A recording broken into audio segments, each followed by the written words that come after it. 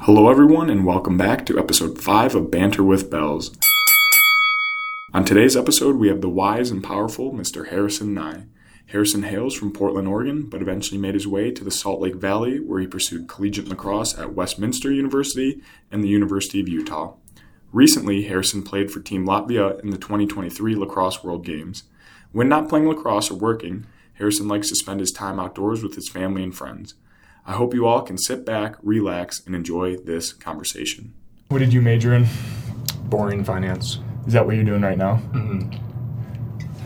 Yep. Do you work? Dude, you travel so much. Do you know. Work? I got a new job in Memorial Day, and they told me I could start in July. So I was like, all right. So I quit my current job. I had 7 weeks off, did the Latvia World Games, and 7 weeks of nothing, which was awesome. I called it fun employment. Nice. Yeah. So what are you doing for your new job? Like boring finance stuff. Same thing. Actually, it's not as boring. But long story short,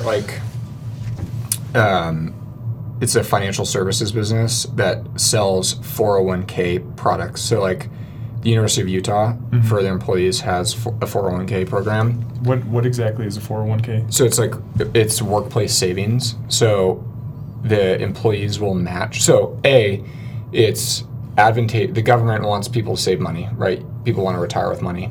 Like Social Security, kind of, right? Kind of, yeah. Yes. But Social Security is having some issues where the amount that's owed by Social Security to people, like the debt that Social Security has, it's probably not. It might run out, in 20, 30 years unless they raise taxes. Anyways, besides the point. But let's say I own a landscaping business with 50 employees. I want to compete for top talent. I offer a 401k, and you can contribute money. So Bells can contribute money out of his paycheck, and I match it, or I give whatever. I match dollar for dollar up to 6% of your paycheck. Okay. And there's laws of how much you can contribute a year. And then once you reach the age of 65, you can take that money out, and it can appreciate. It's invested in mutual funds, whatever, stock market, and you can take it out without paying taxes. Okay. So it's a great way to build wealth, and it's again, just a couple $100 a month. And so we sell, it's kind of it's not the most exciting space. I'm not super passionate about 401ks, but yeah. It's cool. So are you talking to the companies or the customers? Or? No, so I work for our COO, and I just it's actually a cool job. I just solve problems for him. So he'll have a question, and then I'll answer it in a week with data. Why, an example is why we sell through JP Morgan's a huge bank, and we sell through JP Morgan, and we also sell through little random shops. But a question I'm tackling this week is why JP Morgan, why their plans, the people they bring on, the companies, ask way less questions and cause way less issues than every other. Why they're such a good customer? Why is that? We don't know why. All the support tickets and the phone calls coming in, yeah, and the customer support, we just don't have to do any of that for JP Morgan clients. We don't know why. So that's what I'm trying to figure out. Yeah. So with this new job, did a headhunter reach out to you, or how did you get this new job? No, so my old job was, it was a private equity firm, and what we did is we raised a bunch of money, and we would go buy businesses. We'd buy software businesses, we'd buy services businesses like HVAC, landscaping, and so I did that for 2 years, and it's M&A, mergers and acquisitions. It was really interesting. But I think long-term career, I want to work in a business, not not buying and selling businesses.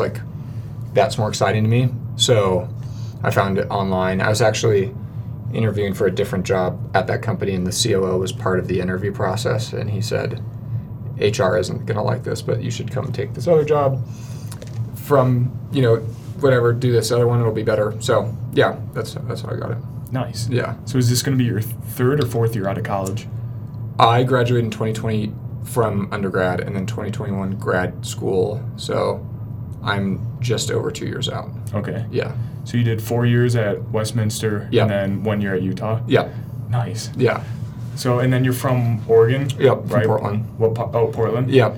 Tell me about Portland. Yeah. I've heard mixed things about it. Yeah. It's it was really cool to grow up, and a lot of my family lived in Bend, Oregon. That's where my dad's from. So I kind of, Bend is the equivalent like of Park City, like very outdoorsy, Sprinter vans. Mountainous, right. Like it's really cool, beautiful. And then so I grew up in Portland, and it was awesome to grow up. It's changed a lot, as you can probably imagine, in the last 5 years. Yeah. Great place to grow up, like very, I wouldn't say low key, but it's not New York City, it's not San Francisco. You're kind of just on your own in the Pacific Northwest and spend a lot of time outdoors and great friends. And then I would say in the last 5 years, it's really sad. It's changed a lot. And what's really sad is both my parents decided to and executed a move out of Portland. So, are they still in Oregon? No, both of them. My mom moved about an hour north of Portland into the countryside of Washington. Okay. And my dad moved about 45 minutes north of Spokane, Washington, which is the very top right corner of Washington if you're looking at a map. Okay, so kind of close to Idaho? Exactly, right next to Idaho, yeah. Oh, geez. So is he kind of in the countryside as well? Yeah, it's a small town. It's called Chewelah. There's like a ski resort and a really small rustic ski resort and like a golf club. It's very rustic. Like it's not countryside, but it's not Park City. It will try to be. It's trying to attract more retirees and older folks and build nice amenities. But in the past, it hasn't been that. It's been a small town. Yeah. Is your dad retired then? Yep. So he retired 2014. So when I was in high school. Yeah. Nice. And then do you have siblings? Yep. So I have I'm the oldest. I have a younger sister who is a year older than you. She just finished her senior year, and she played lacrosse at University of Oregon. Oh, nice. And then I have a middle brother who is I think he's 23. He graduated high school 2018, and then my sister was 2019, and I was 2016. And he lives in Montana and works on a ranch outside of Missoula as like a guide. So they do rafting, backpacking, climbing, hiking, general outdoors things. Yeah. Do you ever go out and visit him? I haven't made it to Montana. My roommate, who is his college roommate, has visited him a couple times, and my roommate's from Montana. I haven't. He used to live in Boise, Idaho, and worked as a guide for, there's therapy for troubled high school students, and a lot of their parents will send them into the wilderness, like wilderness therapy, where he was a guide and a counselor, and so it would take groups of 10, kids that are ages from 14 to 18 years old into the mountains, and he wasn't the therapist, but he was basically the counselor, leading the guiding trips. They spent a lot of time with horses, so kind of equine therapy, living out for he worked 2 weeks on, 2 weeks off, and the kids were there for 4 to 5 months, and they're exploring in the woods and going on trips and learning. Yeah, that's pretty interesting. That's a pretty cool job. I'm sure he's had to hear a lot of crazy stories and had to deal with a lot of different situations. And he's like the sweetest kid in the world. Like, his heart is too big. And I think he really loved it. It was very rewarding. I think it was just a lot. He won't admit it, but I think he was just bearing the weight of the world's problems on his heart, which is unfortunate. Yeah. But that's the type of person he was. So, yeah. So you graduated in 2018? 16. Yep. And then freshman year 2016, you committed you went to Westminster. Yeah, in the fall. Yep. Okay, and then you were there 4 years. Tell me about your time at Westminster. Yeah, I loved it. I could take a step back. I was a terrible high school student. Educationally? Oh, yeah. No. I was a piece of shit. Yeah. I think I had a 2.8 GPA. That's not terrible.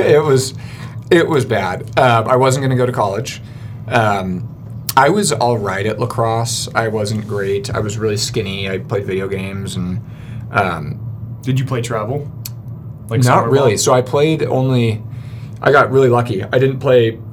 I played like my first season when I started lacrosse in 6th or 7th grade. Like played a little summer, whatever. We went to San Diego, and then never played travel ball again until I was going into my senior year of high school. So I only played one season, and that's where the Westminster coach found me in that summer, totally by chance. His name was Brad Lavoie, and long story short, they had another poll committed that dropped, and so he reached out to me in February of my senior year. So I wasn't going to go to college, and he reached out to me February of my senior year, brought me out here, and basically said, I hope you gain a lot of weight. I was probably 6'2", 150 pounds. I hope you gain a lot of weight. Like, you're going to have to get your grades together. You're going to have to get into this school. So to say, Westminster is a private school, right? Yeah, so it was, you're going to have to fix your grades in the next, and I was like on a higher trajectory. So for like, I think my senior year, I don't remember my grades, but it was every year was better. It wasn't always 2.8. It was like 2.1 up to, I don't remember, whatever, 3.5. So I ended on a high note in my senior year. I came out, I was like the 16th player in the class, the last poll, and I loved it. Unfortunately, Brad Lavoie had left, and I didn't get to play for him. But there's a long story, but he came back to coach Westminster when I was volunteering, and so I had seen him after 5 years for the first time, and I owed him a very big thank you. This is after I played at Utah too. So anyways, Brad Lavoie, I'll name my firstborn child Brad because I owe him a lot. But I loved Westminster. It was a great experience for me. I needed to be in a small classroom because I wasn't going to go to class otherwise. And I think like having lacrosse or an activity to keep me motivated was really helpful. And so, totally changed my life. I was originally a geology major. Oh, that's pretty cool. It was really cool. I was terrible at chemistry. Do you need to know chemistry for geology? Unfortunately, yes. No. And physics as well. And then I had to take a Business 101 class. And the professor's name was Rick Haskell. And he made me fall in love with learning again. And this was like my second semester of my freshman year, so it was only a semester in, and then I tried to do geology and finance, whatever. That's nice that you had him so early. Yeah. Changed my life, made me fall in love with learning. Didn't really know what I wanted to do in finance or business, but I think he was such a good teacher that I just ate everything up that he was teaching and then just learned it and became interested in it.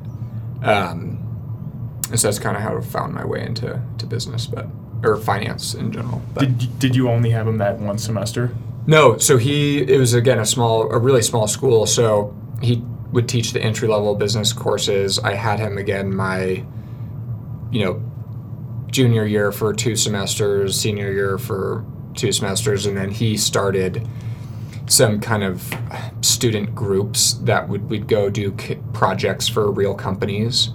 Or do competitions and things like that. And so he brought me into that when I was a sophomore, and we started providing, financial services and consulting opportunities to local businesses in Salt Lake City. So he kind of really got me some outside the classroom opportunities. So I had him every semester or whatever, every other semester. That's nice too, because he shows you that it's not just school. He's like showing you to like what you're learning in the classroom, how it applies to real life. Yeah. So tell me about Latvia. Yeah. How was the World Games? How did that all pan out? Yeah. I can start from. Do you have time? Oh, I got time. All right. Yeah. The World Games were amazing, and that was end of June, or when were they? Yep. So I drove down June 14th, and we had a 5 or 6 day camp. And then the game started on the 20th, so it was about 2.5, 3 weeks. And then I came back to Salt Lake and then flew to Latvia the next day for it's a long story, but yeah, there's a song festival every 5 years. It's a huge deal. I did a Wikipedia on Latvia, and then I clicked culture, and the whole culture section was all about, what's it called? The Latvia Sing and Dance Festival. Yeah. Yeah, and every 5 years, that's pretty crazy. So there's a lot of hype around it. Yeah, obviously. the equivalent would be, because of the amount of performers and then the amount of spectators, would be if 8 million people in the United States went to Washington, D.C. to perform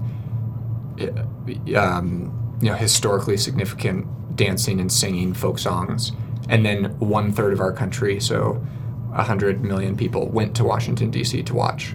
That's pretty cool. So that's the equivalent, and it was like breathtaking. Unbelievable, yeah. Like goosebumps. So many songs that are significant to their culture. It would be like NASCAR and the NBA Finals and the Stanley Cup and the Super Bowl and Memorial Day and the 4th of July are all combined into 1 week.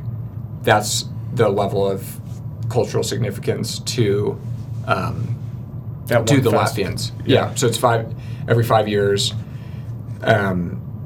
And the last one was in 2018, which was also the country's 100 years of independence, which was an amazing time as well. Unfortunately, I didn't get to go, but it's you can't put it to words. The city is a lot, like just packed with performers, singers, and dancers. A couple of my teammates were performing one of them would play in the band and then put the instrument down and go walk up in the choir. Some of my teammates are in the dancing, their moms are a singer. Everyone does it. Not everyone, that's a general statement, but a lot of people are involved with it in their life in some way. And the singing, there's 23,000 singers in one stadium. That's and crazy. Then there's 20,000 dancers in one stadium. It is pretty amazing to hear 20,000 people sing. Describe the stadium. What does it look like? So the dancing one is the soccer stadium for one of the teams in Riga, which is the capital city, which is where a lot of this happens. And that is essentially a repurposed soccer field with they bring a court onto it and decorate it. And that one's called, I'm going to pronounce it, but Dagopa is where that takes place. And then in the zoo, which is called Meza Parks, is a park that's outside to the northwest of town. It kind of like a central park in the sense that there's the zoo, there's running trails, there's other activities, BMX parks, things like that. And then there's a huge opening in the woods. Latvia doesn't have a lot of mountains or significant hills, so it's kind of like huge opening in the woods, a very gradual bleacher seating up a giant hill that's holds 60,000 spectators. And is this for the dancing or the singing? Singing. Okay. And so then a massive half bowl is where the singing takes place, and 20,000 people stand in this structure. And is there seating for the audience? Yeah, so it's all bleacher seating up into the hill. Like they've like built a little structure. So huge bowl, bleacher seating, slowly building up, and then a giant half dome with stairs up, and they're all standing on the stairs. Yeah, wow. But massive. Now, would they have like food vendors too? Yeah, so there's food vendors. It's total party. A lot of beer, a lot of food, and amazing time. What's the food like? Yeah, so it's probably pretty stereotypical Eastern European. A lot of beet soup, a lot of meats, potatoes, starches, a lot of dill, which I really like. Dill. Dill's pretty good. So, and then there's some fish because Latvia has a coastal town and there's fishing towns on the Baltic Sea. I'm not a huge seafood guy, but I love the meat and potatoes, the chicken, the rice, everything. And then the vegetables. I was there in the summer. It's harvest season, so spring onion, tomatoes, pickles. They do lightly salted cucumbers, which are really good. Very, very tasty. Yeah. So tell me your relation to Latvia. Do you have family in Latvia? Yeah, so I do have family over there, and I ran into the cousin I think the technicality is a second cousin that I ran into and saw when I was there. I also saw him the first time I went to Latvia in 2016. Does he speak English? Yeah, he does. And what's also surprising, without taking a detour, actually, you know what? We can get back to the lacrosse later, but yeah, speaks excellent English. And he lives there? He lives in Riga. Okay. I think he's 22. But my grandfather was born in Latvia with his siblings, 4 children total, and they fled during the beginning of the Soviet occupation, so right at the end of World War II. They fled the Soviets, and then he was in Wurzburg, Germany, in a displaced persons camp for a few years, and then moved to Minnesota, got sponsored by a church in Minnesota. So it's actually a really interesting story. So Latvia as a nation was ruled for thousands or hundreds of years by different crusader empires. Was attached to Lithuania for a while. Sweden had influence there, but when Latvia declared independence was in 1918, so they broke away from Germany at the end of World War I, declared themselves their independent nation. And then at the beginning of World War II, right at the start, Germany and the Soviet Union had signed a non-aggression treaty for 10 years, which was all a secret at the beginning.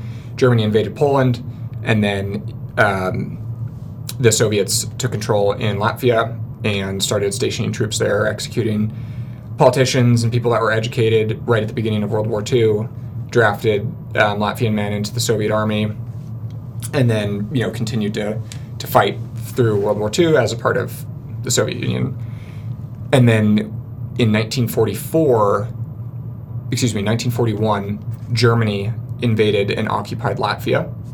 And so there was fighting in Latvia. And the sad part is the Soviet army and the German army drafted Latvian men into their respective armies. And so you had there's a great museum in Riga, but there's 2 brothers that one of them was in the German army and one of them was in the Latvian army fighting against each other. Oh, geez. So really, really terrible. And about 200,000 people died during World War II. Latvians, yeah, died. And so the Germans occupied Latvia for 3 years, from 1941 to 1944. And part of the Germans' plan, and I forget the German word for it, but it's abbreviated GPO, was to ethnically cleanse Latvia. And so their goal was to kill off 50% of the population, people of Jewish descent, or anyone that was communist. And so then, obviously, I think that there was 90,000 Latvian Jews that were killed in just a couple years. German occupied Latvia, drafting men into the army, bringing those men to go fight Russians who had also taken the Latvians. And then what happened was the Russians retook Latvia. Towards the end of the war. The end of the war, yeah. The Russians retook Latvia, and actually there was a big battle where there was significant Latvian fighting was in northern Germany. But yeah, so retook all the territory. And then in a brief period, I believe at the end of 1945, that's when I think it was 200,000 Latvians escaped into Germany. So the war was over, but they wanted to get out of the Soviet Union. And so that's what the case was for my grandfather's family. My great-grandfather was educated. He was a journalist, worked for the newspaper, had been arrested and detained by Soviets for the police for having a camera. Thought he was a spy. And he was going to be executed and begged up for his life in Russia, this whole ordeal. And this was before World War II? This is right at the end. right at the end. So they had been occupied by the Soviets, then the Germans, and then the Soviets. So he had survived the war. Okay. Oh, yeah. For some reason, I thought you said your great-grandfather escaped right after World War One. Oh, sorry. No. I meant right after World War II. II. Yeah. And so they escaped to Germany.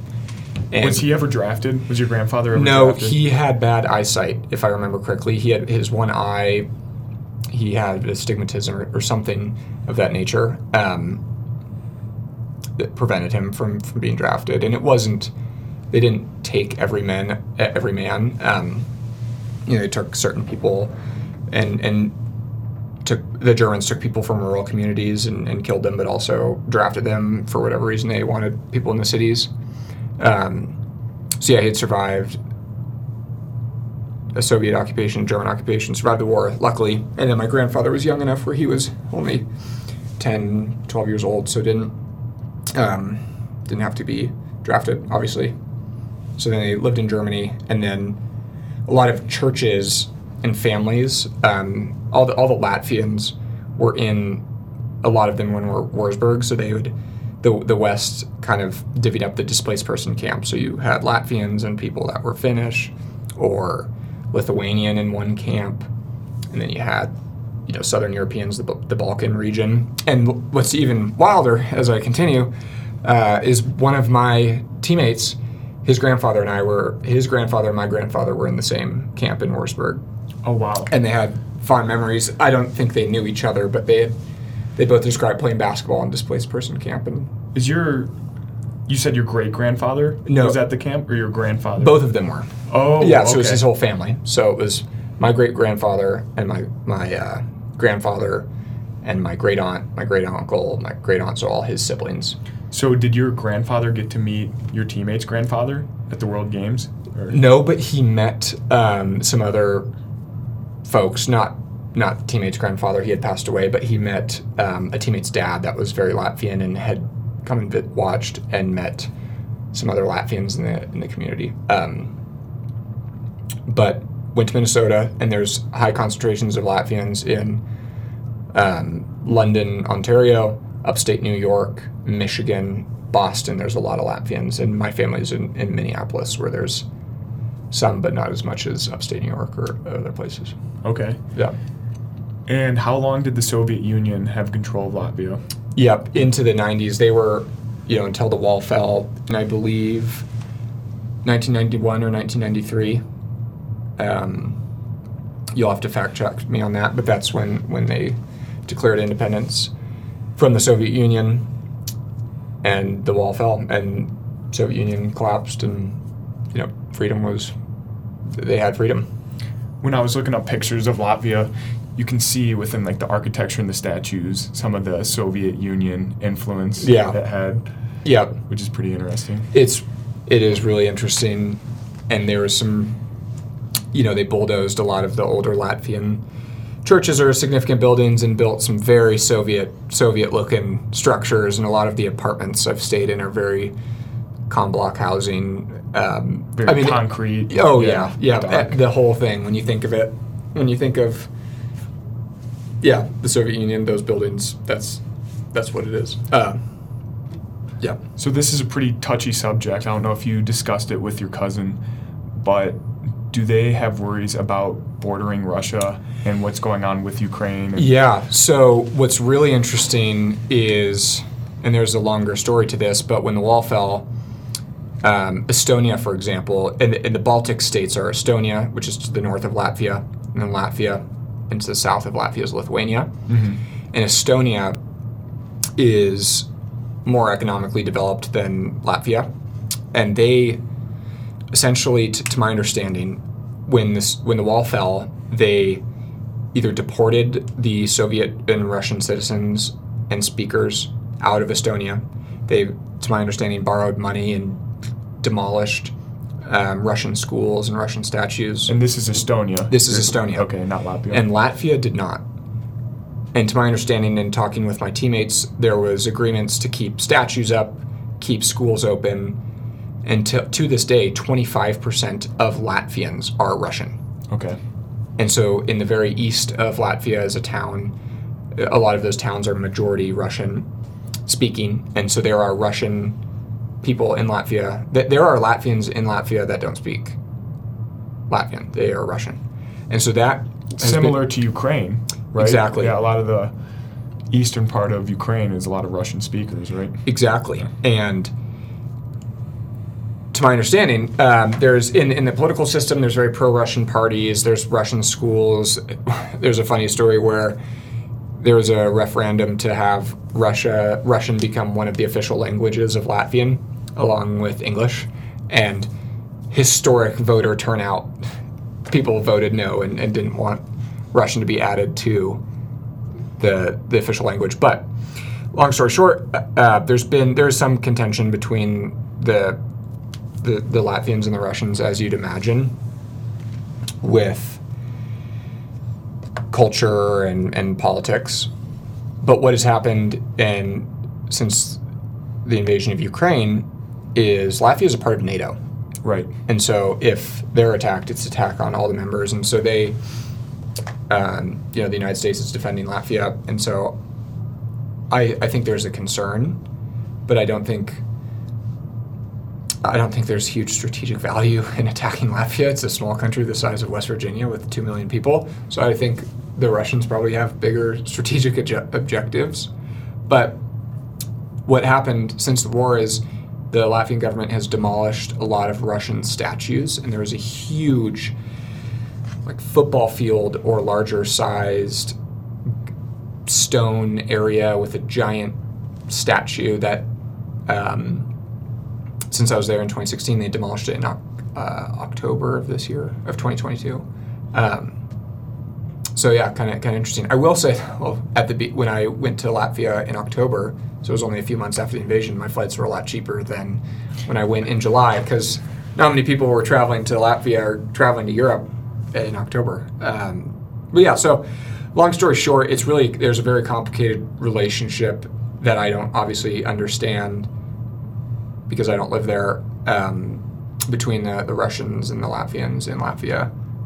And there's very complicated and different politics that I don't understand. Yeah. So, and then going back to lacrosse, when did the light bulb go off? Like, hey, you know what? I think I'm going to play for Latvia in the World Games. So I started playing lacrosse in 2010, and I probably got my first Instagram account in 2014, and that was the World Games in Denver. Okay. And Latvia had a team. And I had known my life that I'm Latvian and that I'm eligible for Latvian citizenship. So I had been trying to play for them for a very long time. So I had emailed them I DM'd the Instagram page over the years, and no one ever responded. And to be fair, in 2018, when I was a sophomore in college, I reached out 4 months before the World Games, which in hindsight was way too late. What year was this again? 2018. Okay. So when it was in Israel. Okay. And so I reached out in July of 2021 for the games that were in 2023. So I reached out 2 years in advance. Wow. And it took just a long time. I actually didn't ever no one ever responded to the Instagram. There's a kid named Mason Gorman who's from Idaho, from Boise, played at Goucher College in Maryland, right? Is that Maryland? Yeah, outside of Baltimore. Yep. And so I was Instagram stalking, and I found him, and I had mutual Westminster friends from Boise, and I said, hey, I need someone give me Mason Gorman's number, and so I was able to text him. He lives in London now. Because he played for Team Latvia. He did, and so he played for Team Latvia, and so he was the reason that I got connected, and he put me in touch, and then it was a year of gathering documents, which isn't that difficult, but just things take time. Especially when it's government related. Yeah. They like to take their time. Just takes so long. And I would say in my advice to other players, a lot of people have said, I've heard a lot of stories, hey, I could play for XYZ country, I think I'm this, or whatever, is to just get ahead of it. And also it's the most rewarding lacrosse experience you'll ever have. And so that's my advice. It took me 2 years. I almost didn't end up going to the tryout, which was in October of 2022. In Latvia. Yep, in Latvia in Liepaja, which is a small coastal town where actually Porzingis is from, if you're familiar with the NBA. Yep. That's his town. So went out there in October, tried out, and then October 2022, and played in June 2023. So it takes time, would be my advice. How many people showed up to the tryout? Probably had 70 guys. Our U21 team was also having tryouts as well, or a camp. So it wasn't all... and actually, we did get 2 kids from the U21 team, one of them 17 years old, that made it onto the men's senior team. But lacrosse in Latvia is very interesting. The reason it's there, and they've been around for a long time. I believe the first games they competed in was 2006 in England or 2010 in England, because there was a guy named Paul, who I haven't met, was Latvian, left the Soviet Union, same story as my grandfather, fled to the U.S., grew up in the U.S., played lacrosse, went to Hobart and William Smith College, won national championships when they were Division III, wall fell, moved back to Latvia, brought all his lacrosse stuff, and brought the sport to the country. And so it's been it's a long time, and there's interest. It's very interesting roots because it's a very accomplished player coaching and developing these teams. So it's been, some of my teammates have been playing since they're 14 years old. Some of them, it was their 3rd World Games, so they've been playing for 12 years. Well, so is the World Games not every year? Every 4 years. Oh, I didn't realize that. Yeah. Okay. And majority of your teammates, were they born Latvian, or were some of them American with Latvian descent like you? So we had, I think, 6 Americans, and then the rest of our roster was Latvian. We had 1 Canadian, so call it 5 Americans, 1 Canadian, and then out of our, I think it was 22 or 23-man roster, so 16, 17 Latvians, which was interesting because there's a lot of drama in world lacrosse and about teams that are all Americans, essentially. Yeah. And so Latvia had been really strict against Americans under Paul, and because didn't want to take spots away from Latvians, but that's kind of changed, and it's still strict. So tryouts, if you don't attend tryouts, then you're not on the team. Party's over. Go to Latvia, learn a little bit of embrace the culture a little bit. And some countries, their tryouts are not in their that country. Yeah. And some of the countries didn't have a single player from that country. So it's a double-edged sword because you need Americans to develop the sport.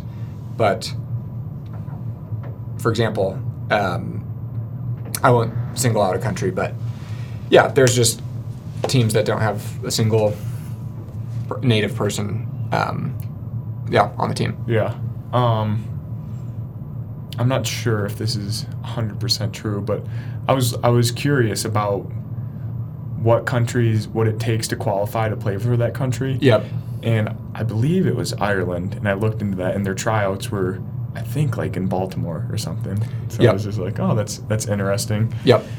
And I believe for Irish citizenship, all you have to do is have like a grandpa from Ireland.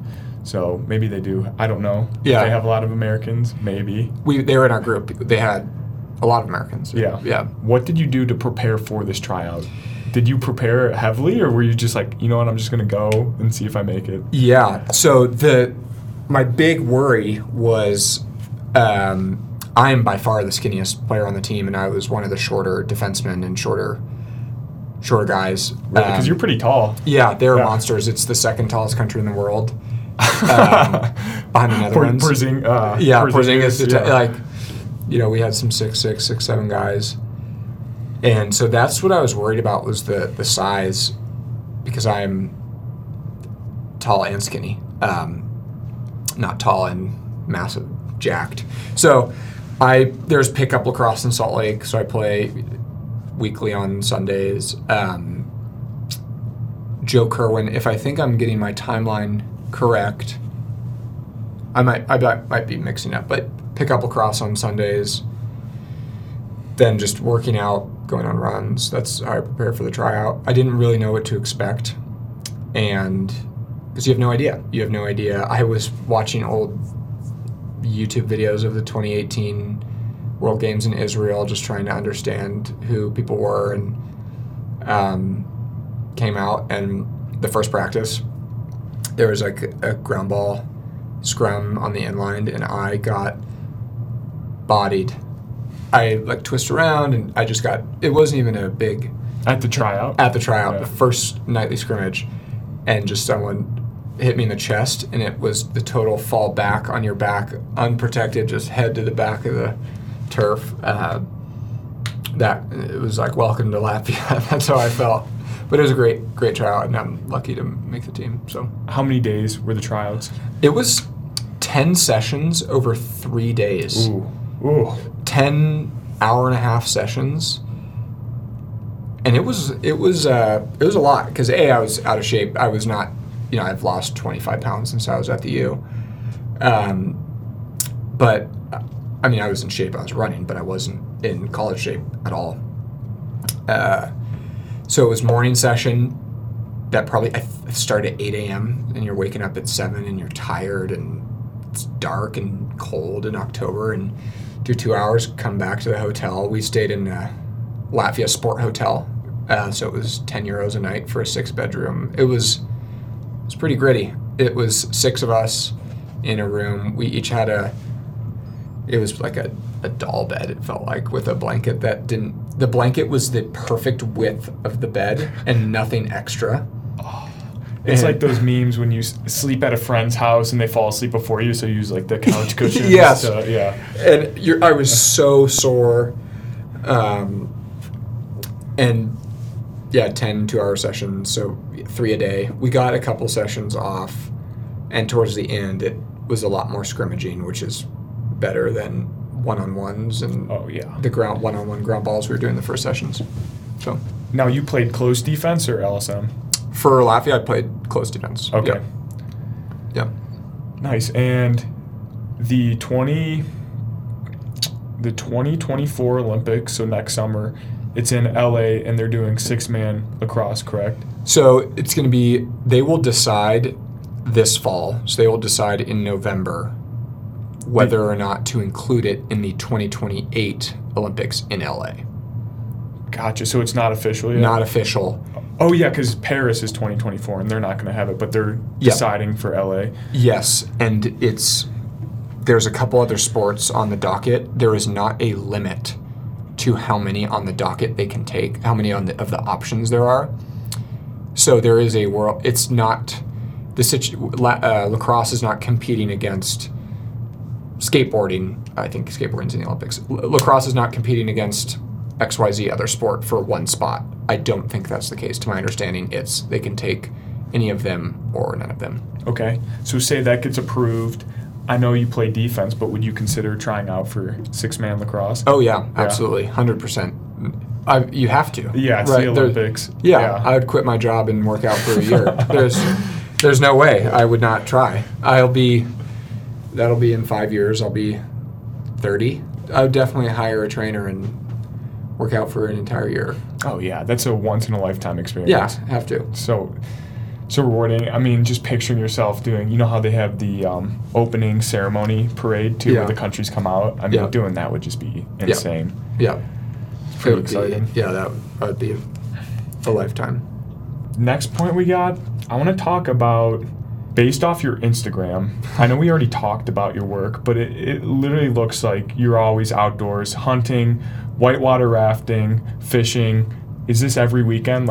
I try, yeah. So, yeah, I'm glad you've stalked my Instagram. I do it. Every person I have on the show, I That's have good. to. I normally look at the LinkedIn too, but didn't have time. Yeah. So, So, yes, I like to be outdoors. In the summer in Salt Lake, it's really hot in Salt Lake itself, 100 degrees, so just dry air. Little too much. I like to go places and do things.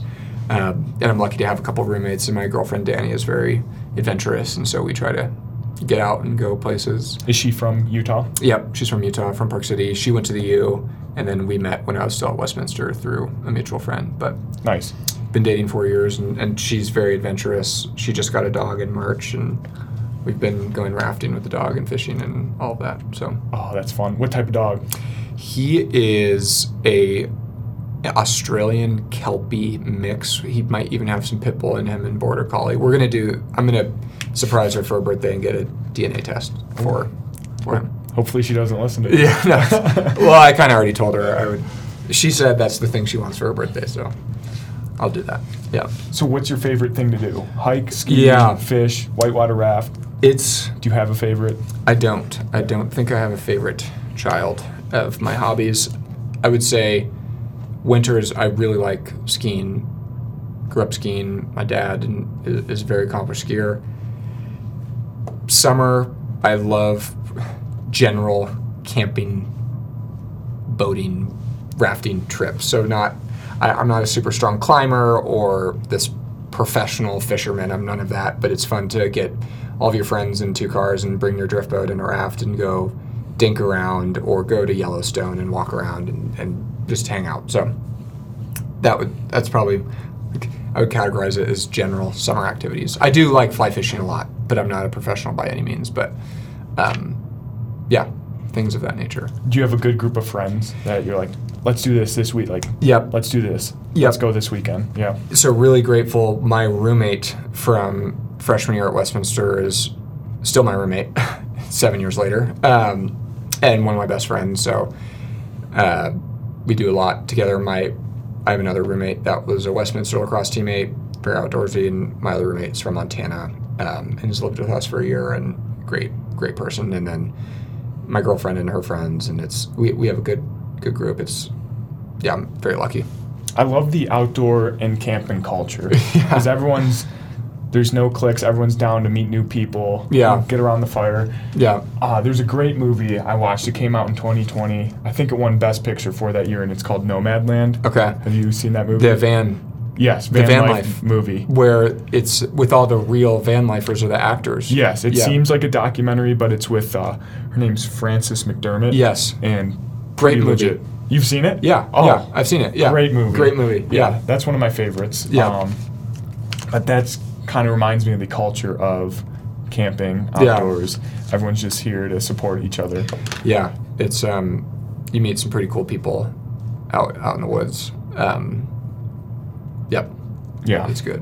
And then in the fall, hunting, but I'm still, for context, my grandfather is a real cowboy, rodeo, hay farmer, grew up hunting, bow hunting on the Continental Divide on horseback, so real badass. What state? Oregon. Okay. So he grew up he was born in California, but grew up, and my dad grew up in Oregon, in Bend, Oregon, and so and his brother lived in Montana. This is my grandfather on my dad's side.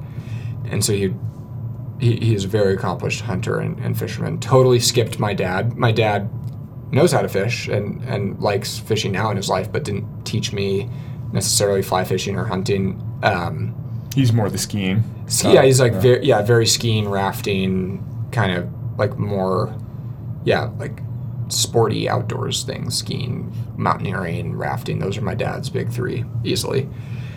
So I've kind of gotten closer with my grandfather, and hunting is very interesting because I've been doing it for 3 seasons. I'm still at the play dress up in the woods phase. I think I shot a turkey last season, but nothing. I bow hunt and, missed a couple shots at deer this year, and really putting some time into elk this fall with one of my buddies for the archery elk tag, which opens this weekend.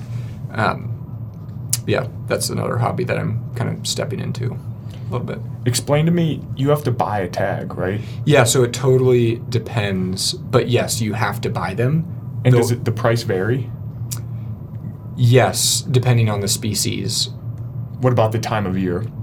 No. Okay. So to my understanding, again, I could be wrong, but what happens is in the state of Utah, there's units that are based geographical units. So you have the Moab unit, the Wasatch unit. There is a Moab unit, but the Uintas, the South Slope, all these different areas, and the state manages all of those areas differently, manages them as in target age for the mature elk on that land.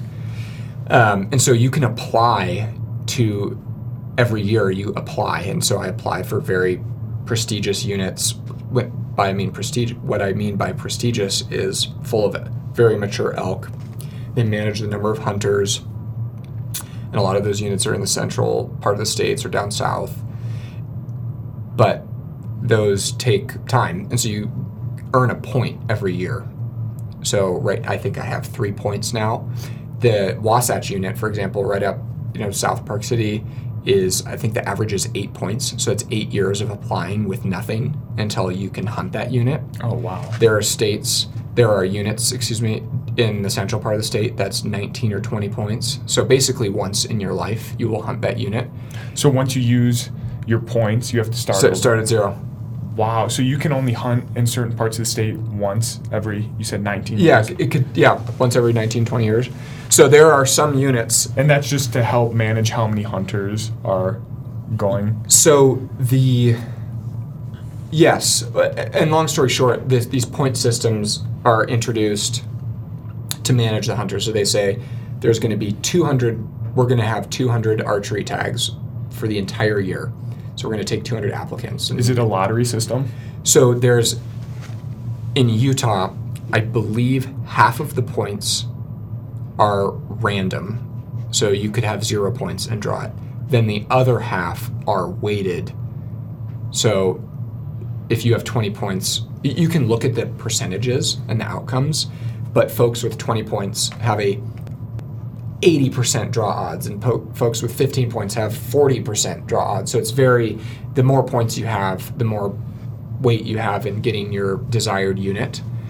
But there are units, a friend of a friend hunted in the south, got very lucky on one of the southern units, and I quit his job and moved down there for the entire month of July and August, all summer, scouted the elk he wanted, because again, it will be, in theory, 20 more years until he gets that opportunity, and he's 30, so. Wow. Yeah. So some people only kill one elk in their whole lifetime? No, I mean, not because to continue the story, in Utah, there's also what's called over-the-counter tags. And to be clear, there's a lot of other opportunities to hunt elk. That is just for archery elk in the earlier part of the season. So, which is the most desired part, that there's not pressure. They're very active. It's called the rut, is their mating season. And so they're moving around. You can call them in. Then the rifle tags, again, there's very prestigious rifle units. But then there's also what's called over-the-counter tags. And so I have hunted for the last 3 years on an over-the-counter tag that I buy online, that there's no quota, but what's called the general elk tag in Utah is what I have, and what you could too. You could buy it today. And that is, I can hunt bull elk, so mature bulls with the antlers, in certain units. In some units, you cannot. You can shoot a spike elk, which is a 1 year old. It only has 2 antlers. It hasn't forked out or branched out. Hasn't grown tines. So again, it's very geographically based. And the other hunts that I was just talking about with the points are called limited entry. And so the limited entry hunts are the most desirable. You have an entire mountain range with 200 other people over a month to hunt, right? Very incredible opportunities. So then there's over-the-counter. And so that's what I'm hunting for elk, is over-the-counter elk tags. And what benefits do you get for over-the-counter? What benefits do you not get with over-the-counter? They'll sell 15,000. Oh, sorry.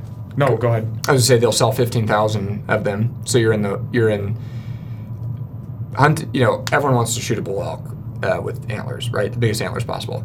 Well, if I can only hunt in 7 units across the state, me, you, and 15,000 other people are going to go to those 7 places.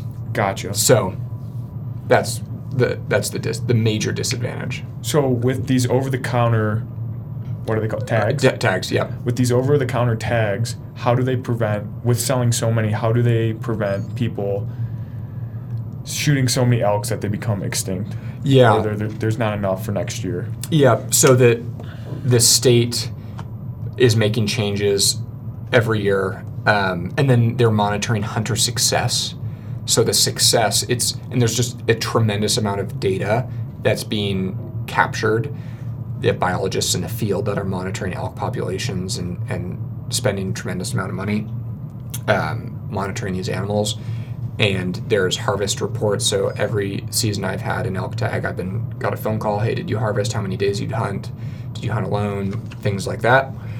Do you intend to buy one next year? Did you do this? Blah, blah, blah.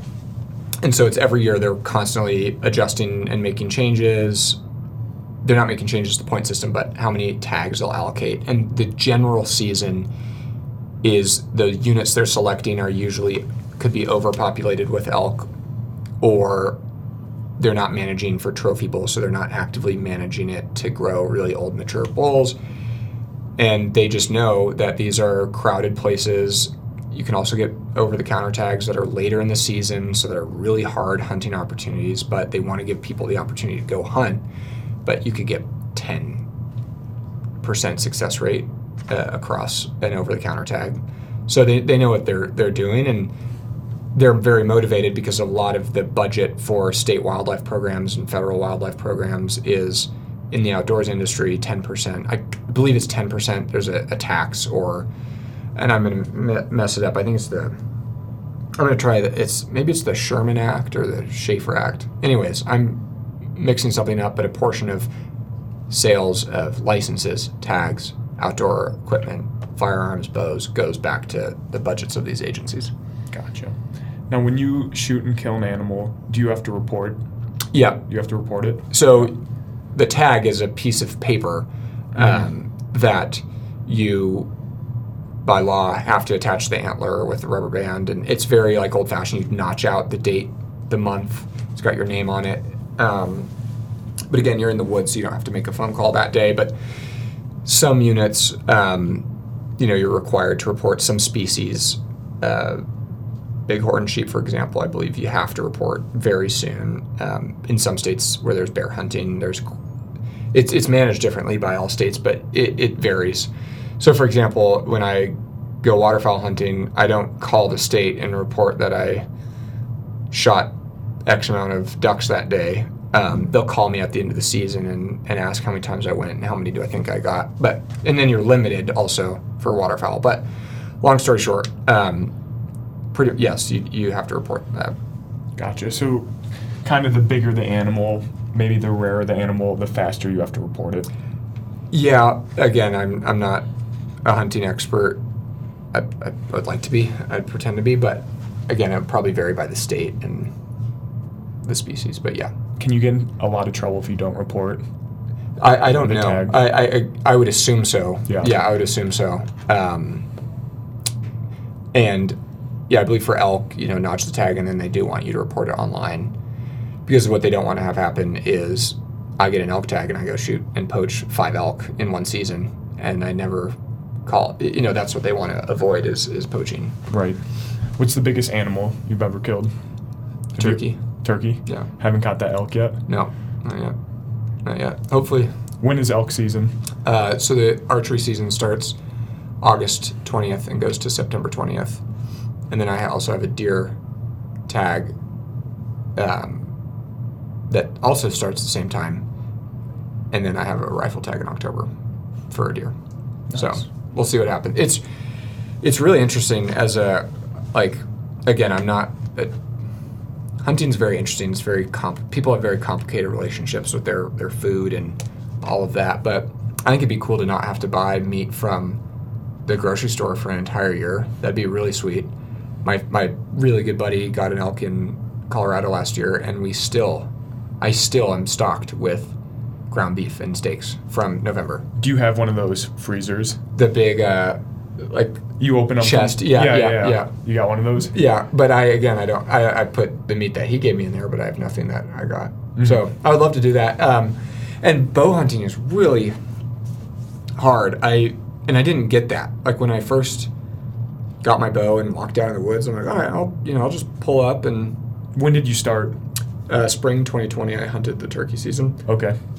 So 3 years. But I remember with my first turkey tag, I got my bow, walked out into the woods, and there's no trail to follow. So I just got to the top of this hill, and I'm like, so I have to find a turkey in this entire valley, and I knew nothing, and I still don't know anything. But it's still, you're constantly learning, and I got some really good opportunities at deer last fall, and missed 2 shots that I should have made, and yeah, it's just you're constantly learning, and there's not many other hobbies where you sit down and you're looking with binoculars and canvassing hillsides, and you're watching the little mouse eat his seeds, and then the little birds eating the crickets, and you can hear the wind in you're just sitting and observing. And there's not many other hobbies that I do that force me to do that. So that's why it's really interesting for me.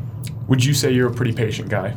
No, absolutely not. So hopefully this makes me more patient. Yeah. And with the tags, can that apply to anyone? Say you want to go hunting with a group of 3 people. Say your buddy shoots it. Yeah. Can you give him your tag? No. Very illegal. Really? Yeah. Poaching. You can apply. So if you and I wanted to go hunting next year, you and I could apply for the same unit, and we fill out our preferences, and the system isn't going to give us preferential treatment, but it will, when you apply in a group, the Utah system will do its best not to separate you and I, in the sense that you can only hunt in this part of the state and I can only hunt in this part of the state. It's going to be, the system will try to put us together, and we will both get tags. Because they're assuming we're going on a hunting trip. Exactly. Something like that. But very illegal to give someone else your tag. Really? Yeah. Gotcha. And then going back to bow hunting turkeys, is there a part of the bird you don't want to shoot? Yeah, the stomach or the tail, or you want it to be as ethical as possible and as quick as possible. So, you're aiming for the lungs and the heart. Yeah. Going back to camping van life, based off your Instagram, of course, it appears that you dabbled in the van life.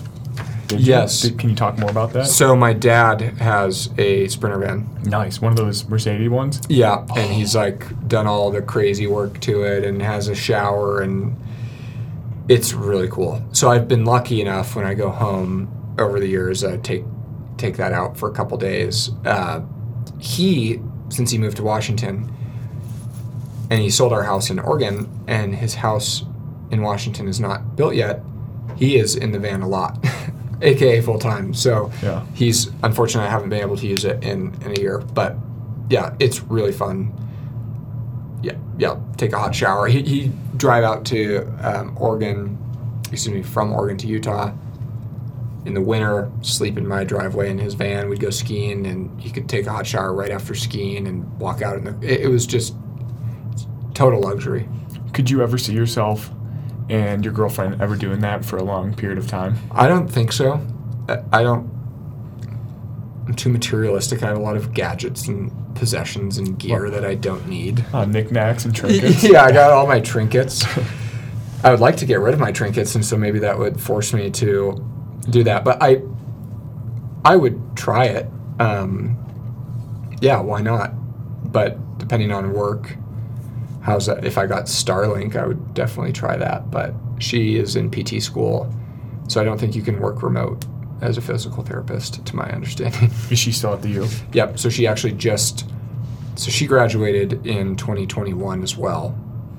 2022. She did 2 masters, and then she just started this summer, at the beginning of the summer, in the PT program here at the U. And it's a 3-year program, 9 semesters, so all the summers and things like that. Cool. Yeah.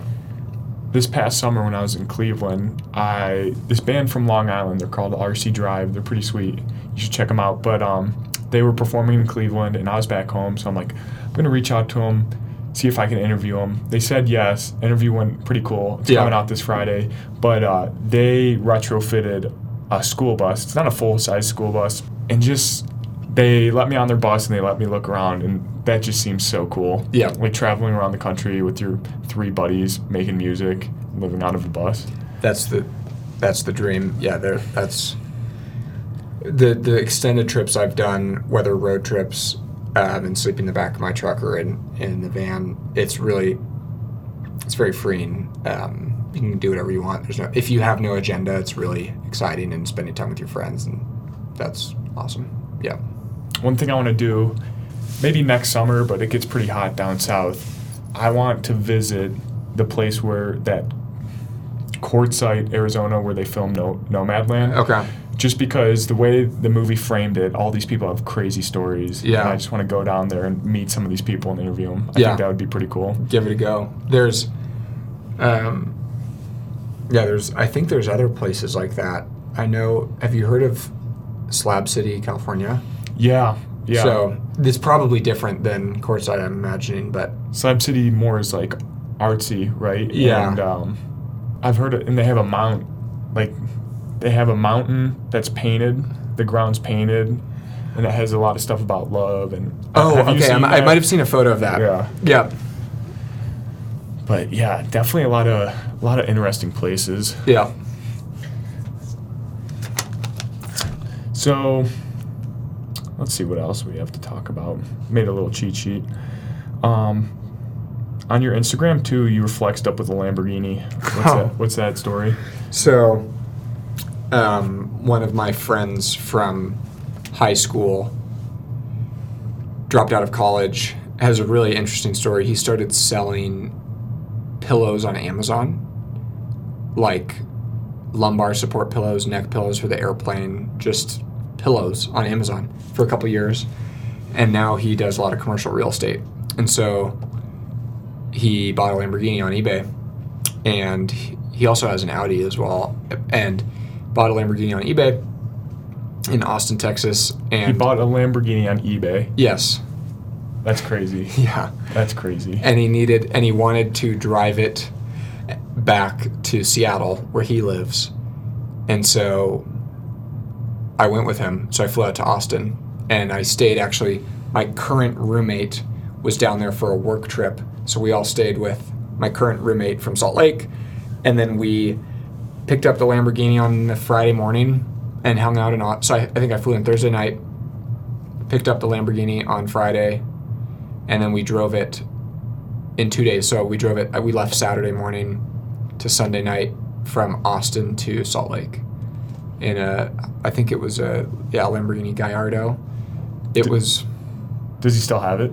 He actually sold it to Mr. Beast, the Shut YouTuber. up. I'm serious. Yeah. Wow. For a giveaway or as a personal car? I have no idea. I doubt it's a personal car. It's not. It's not the nicest. I'm sure Mr. Beast can afford a lot better, but I would assume for some sort of theme giveaway, who knows? But yeah, Mr. Beast's accountant or staff member contacted my friend. Yeah. That's pretty funny. Yeah, it was a wild road trip. Surprisingly, it's a terrible road tripping car, as you'd expect. Not very comfortable, very loud. We had earplugs in sometimes because it was too loud. Because also, there's mechanical issues with it, and it wasn't. The check engine light was on, and it wasn't. There weren't issues with the car where we were scared it was going to blow up, but the check engine light was on, and we were very sensitive to that, and so we wanted to stop. It would come on at weird times. We were playing games by not having the AC on, and that obviously in South Texas was very hot. But we stopped at like every auto parts store we could. Not every auto parts store, but when the light would come on, we'd try to, play the little systems we were testing, whether it was manual mode or automatic was causing the light to turn on, and we'd stop at auto parts stores and, have to reset the code. And it was just so out of place in West Texas and New Mexico, as you'd imagine. I was going to say, did you ever fear for your safety? Like when you stopped at a hotel, like someone's going to break into this car, someone's going to No, I mean, it? like, not really. We left Saturday morning from Austin. Actually, the place we stayed in Austin when we drove it in that night was not the best neighborhood. And so there was a lot of eyes. But what was really funny is the next door neighbor came over and said, oh, my cousin lives across the street, my brother lives next door. If anyone messes with your car, we'll protect you tonight. And so it was really interesting and really friendly people. And the people we met at these auto parts stores in Lubbock, Texas, or Sweetwater, Texas, or even the police that pulled us over in New Mexico were all really friendly. Like, and they're all, can I take a picture? And my friend, he does not. It's interesting. He's materialistic in the sense that he wanted to buy a Lamborghini, but he doesn't. He wants to drive as many people around in it. He wants them to sit in it, take pictures, rev the engine. He doesn't care. So. Yeah. It's like, yeah, take as many pictures you want. You can rev the engine. I don't care. So yeah, just really friendly people, and yeah. Why'd you guys get pulled over? So the license plate was expired, and so I was driving right at the border of New Mexico and Texas in Clovis, going through a stoplight, 12 miles an hour. Cop behind me immediately turns the sirens on. We park, and he says, hey, can you wait, because my deputy, or the state trooper I work with, has never seen a Lamborghini before. So we waited for her to show up, and they checked it out, and my friend had the bill of sale saying, I bought this yesterday in Texas, and she totally understood, and she said, by the way, like, every single cop that sees that, we don't get a lot of those here, they're just going to run the plate out of curiosity, see, oh, who owns this car? Just check it out. So then we just took the license plate off. And so then when we were rolling the rest of the trip, no license plate. Nothing illegal. We had the bill of sale. It was insured. So, and then we got a flat tire, which was in New Mexico on a Saturday night, which was a wild story in itself. And there's not a lot of tires that are meant for that car. I was going to say, I don't think Lamborghinis take generic tires. No, yeah. And you would not. This is such a good story, I'll have to tell it. So the tow truck driver we met too was just an awesome guy. He had his own landscaping business from his father, and then started his own tow truck company because he started doing used car dealerships. And he came out, and he was super friendly, came out very quickly. I was taking pictures of him, and he says, hey, can you take some pictures of the Lamborghini on the truck, because I've never done this before and I want it on my website.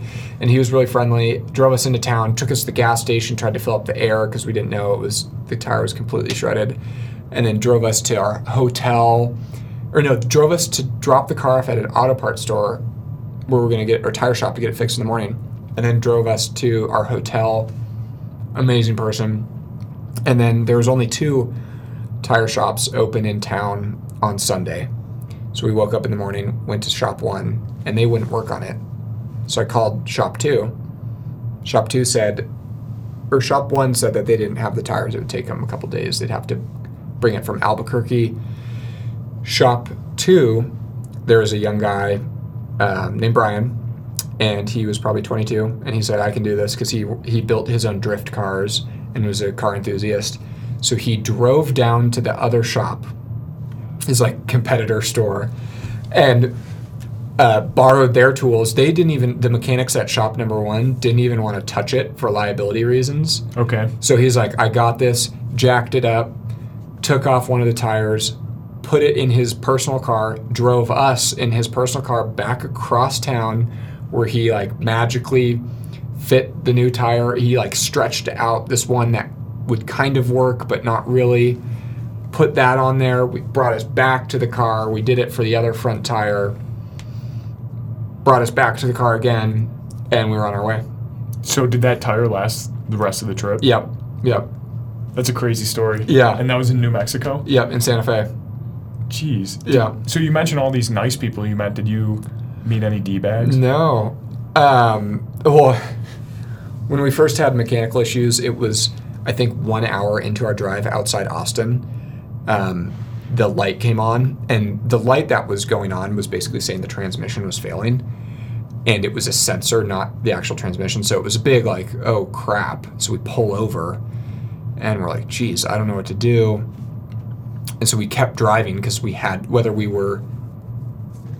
had to go another mile into town, so we were driving really slow. And then, like, as we were kind of building confidence through the drive, we'd drive faster and faster because of the mechanical issues. But when we were driving slow and there were people passing us on the left, they were taunting us for being in a Lamborghini going, the speed limit or under the speed limit, which is kind of funny. But yeah, everyone was really nice. Yeah. Are you happy you went on that trip? Oh yeah, I'd do it 10 out of 10 times again. Yeah, because it was cool. I don't know when I'll be in Santa Fe again, and to drive, it's just a good story. And now I've been in a Lamborghini I've done a lifetime worth of Lamborghini driving. My lower back does not need to be in one of those for a while. Your friend should have got you one of the lumbar pillows for the ride. I know. I forgot to bring the lumbar pillow.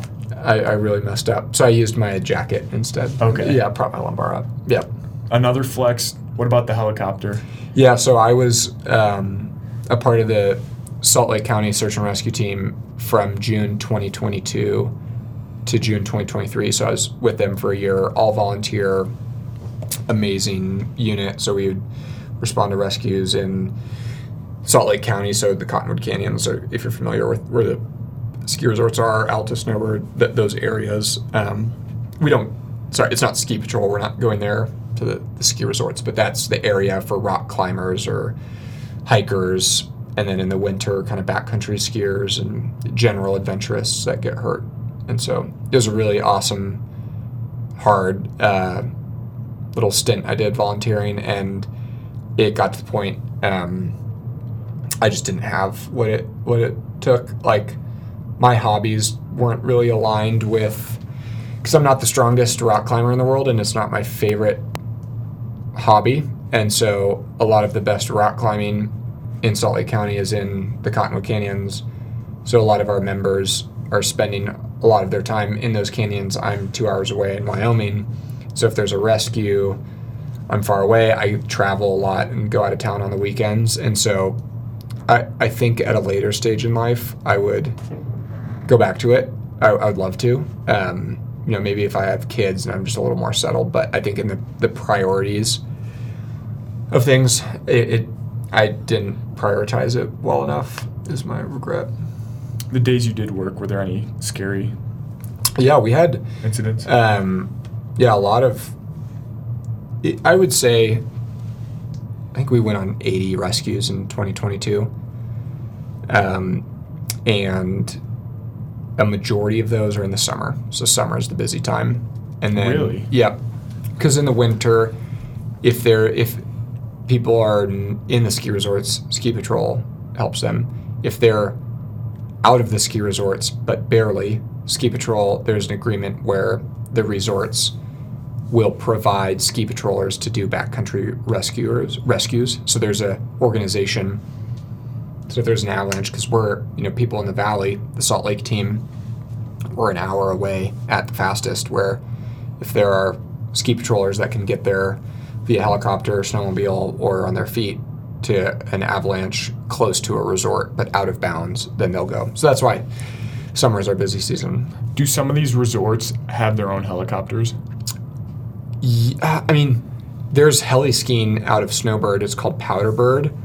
But the helicopters we use and the helicopter that I believe the video you're referencing was the state police, so the Utah Highway Patrol, and it's their Department of Public Safety, it's their Aero Division. And then Life Flight, Intermountain Life Flight. I was in one of those helicopters. And then there's also the University of Utah has their own, I think it's AirMed is what they're called. And we use the DPS, the state police helicopter, and Life Flight the most. So these incidents in the summer, are they camping incidents? Are they rock climbing incidents? Yeah, a lot of it is falls. Oh. Yeah. Or rolled ankles, or broken legs, or dehydrated hikers. I would say so.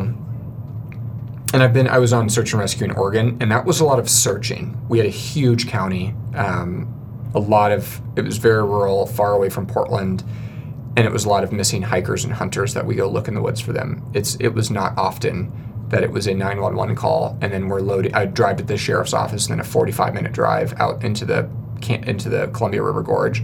That was a lot of searching. I would say that was 50% searching, 50% rescues. maybe even more searching, call it 60% searching. In Salt Lake, because there's a lot of cell service and it's very gnarly terrain, there's not many cities in the U.S. where you can go climb really gnarly stuff and be back to your house in the same day or go for an afternoon. Right. And so people just, A, get into a lot of trouble quickly, and B, have cell service so they can call for help. And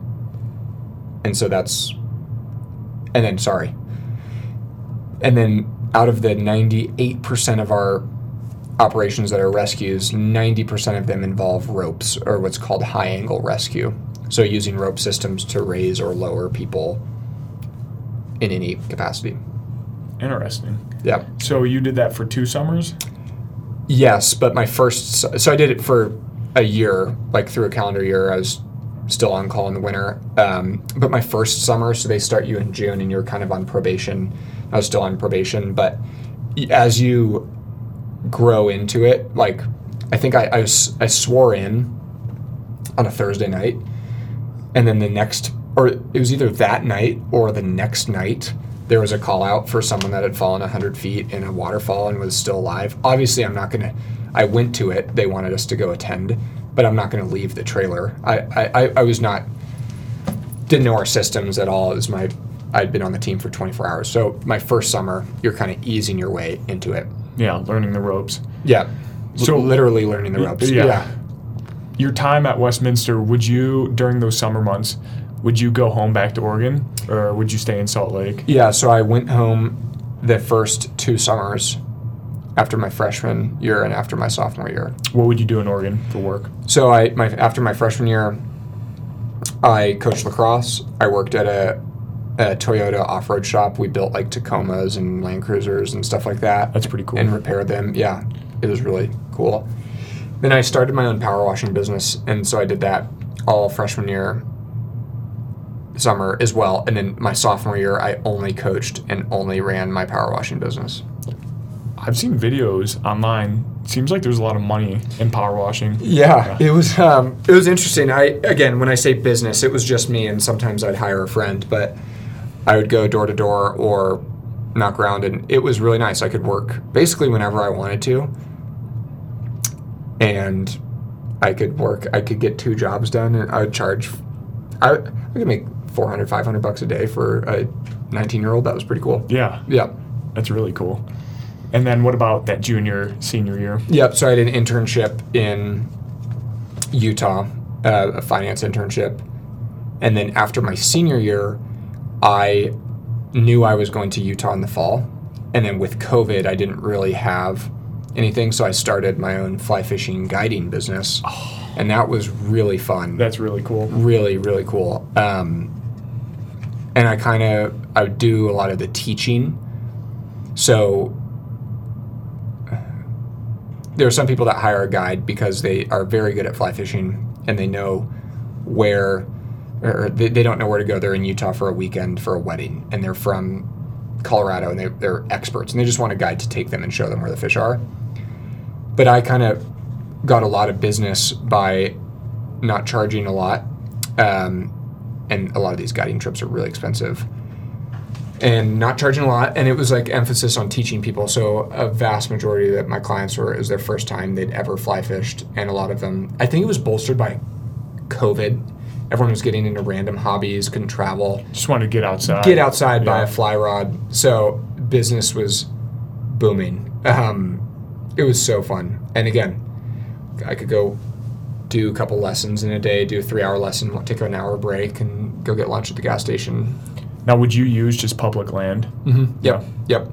And your clientele, would they need to get Utah state fishing license for that day? Yep. So we would do all the licenses, and I would have them do it you can do it online before, or some of them would buy it in person. And I had extra rods and waders, so just take care of their license and they could show up. And I had little lanyards I'd print with laminated paper on little fly fishing tips and tricks that I'd give out. So. Oh, that's fun. Yeah. How'd you get your name out there? Did you have your own website? Or? Yeah, so I had an ad in the classifieds that I would pay $1 a day on. I would have it set for Sundays, Tuesday, Wednesday, Thursdays, in my thought process for $1 a day for it to be sponsored on that little classified section. For like KSL? KSL, yeah. Uh-huh. And my thought process is, like, the beginning of the week, people are, like, searching KSL, browsing stuff. On the weekends, they're out doing stuff. So that was my hope, was to save money. And I think my ad probably got 3,000 or 4,000 views, and I could check it had like 500 likes, and I don't even know how many. I forget how many people I guided. Not in a like a I did it so much, but from June to October, I don't know, like a couple, 4 or 5 days a week. Sometimes, and then one week I'd do 7 days straight, and then the next week I'd go home to Oregon for a week. It was nice to be your own boss. So would you learn everything online, like how to fly fish, or did you have buddies that taught you? Yeah, I had gotten more into fly fishing when I'd moved out to Utah, but my uncle is a really, really talented fly fisherman, and two of my uncles, and that's who I learned a lot from growing up, and my grandfather as well. So, and then growing up, I would fly fish, but my dad didn't teach me necessarily as much as my uncles or my grandfather did. But yeah. And this was the summer going into your first year at Utah? Yep. What classes did you take? Did you get a master's that year? Yep. Yeah. So I did the Master's of Finance program, which TB is doing, and I believe Zach Johns did as well. Zach Johns he was in school forever. He was in school for 6 years. He has all the masters. He has all the degrees. Yeah. Love that kid. The Great Infinity guy. Stones. Yeah. Yeah. So I did corporate finance, private equity, venture capital courses. I did a little consulting class, so we worked for kind of like I did in Westminster in a real business and elsewhere in the state. So it was a really wide variety of general business classes. Yeah. Cool. All right, last thing I want to talk about, just going through your Instagram pictures, it feels like I'm going through National Geographic. Like, it feels like I'm going through a magazine. A lot of cool outdoorsy pictures, you with your friends. And then going through your captions with it, you say life or live about 15 times throughout, like, all your Instagram things. So in your opinion, what are the most important things in life? What do you value in life? That's a good question. I would start by saying what happiness means to me is shared experiences with my friends and the people I love. And so those experiences can be good or bad. It can be, like type 2 fun, like climbing really terrible, steep, scary mountains, or drinking a beer and fishing and doing nothing, or sitting on the couch and talking. So that's what happiness means to me. Life is very short. I had a friend, Zach James, who passed away. I don't know if you weren't at Utah yet, but a Westminster kid, lacrosse player, passed away. Was he from Ohio by chance? He was from Illinois. Okay. Yeah. I think I've heard this story. Yeah. So he passed away on a camping trip in southern Utah, and was one of my really good buddies and who I fly fished a lot with. And he was like, could not be a cooler person in the sense of just not bothered, like life, not bothered by the stresses of life, just wanted to be happy to be anywhere. Yeah. Like an amazing person. And that's what it's a really, really sad thing, and part of my life, but it's easy to talk about him because he was such an awesome person. And yeah, life is really, really short. Zach passed away. My dad had cancer and then was lucky enough to recover and be cancer-free. But there's just like instances of things that happen where, you just got to be grateful. I think that's the moral of the story. And I think too many people are just ungrateful, and life is too short to hold grudges. And and I'm just lucky to be here. Like, again, lucky to be alive because of the odds and the things that my great-grandfather went through in Latvia and escaping Latvia. So much tougher than I am. It's still just things we don't understand, being in prison and going to be executed. So it's a miracle that I'm here because of that. It's a miracle I played lacrosse growing up. It's a miracle I went to Westminster because I wasn't going to go to college, and Brad Lavoie saved that. Changed my life. Was Brad Lavoie, and then it's a miracle that I fell in love with learning because of Rick Haskell. And then, like, the silver lining of COVID was that I got to go to the U and play at Utah and live the dream and play Division I lacrosse, which for someone that had just nothing going for him early on, just again, savor every second. That would be my advice. Yeah. And would you say some of the most important things in life are the people you meet? Yes, I think that's because I am nothing without my friends.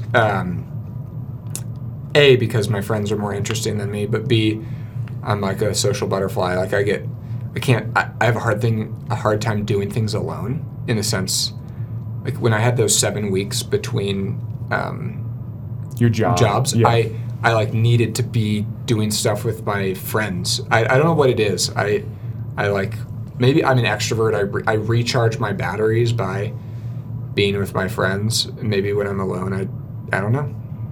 The voices in my head. No, I'm kidding. But yeah, I like being with my friends. So, yeah. Cool. Last point I'm going to make here. You mentioned your grandpa and how he's a lot stronger and mentally tough and the things he went through. I saw something online.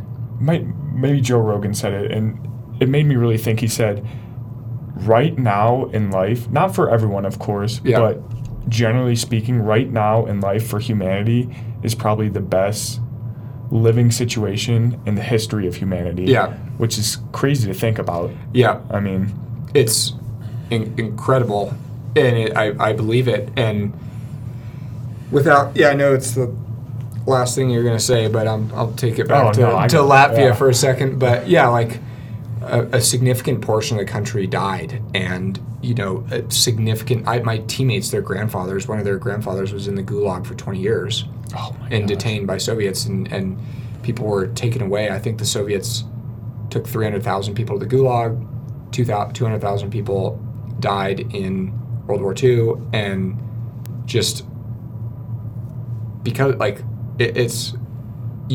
have it so good. We have it so good. And you just can't lose sight of that, I think, is the moral of the story. And there's not many places where I feel like I can do whatever I want, right? I can go fishing on the weekend. I have a great job. I live in a great place. I ski a bunch. I have awesome friends. I'm really lucky and grateful. So you don't want to lose sight of that. Yeah. Yeah.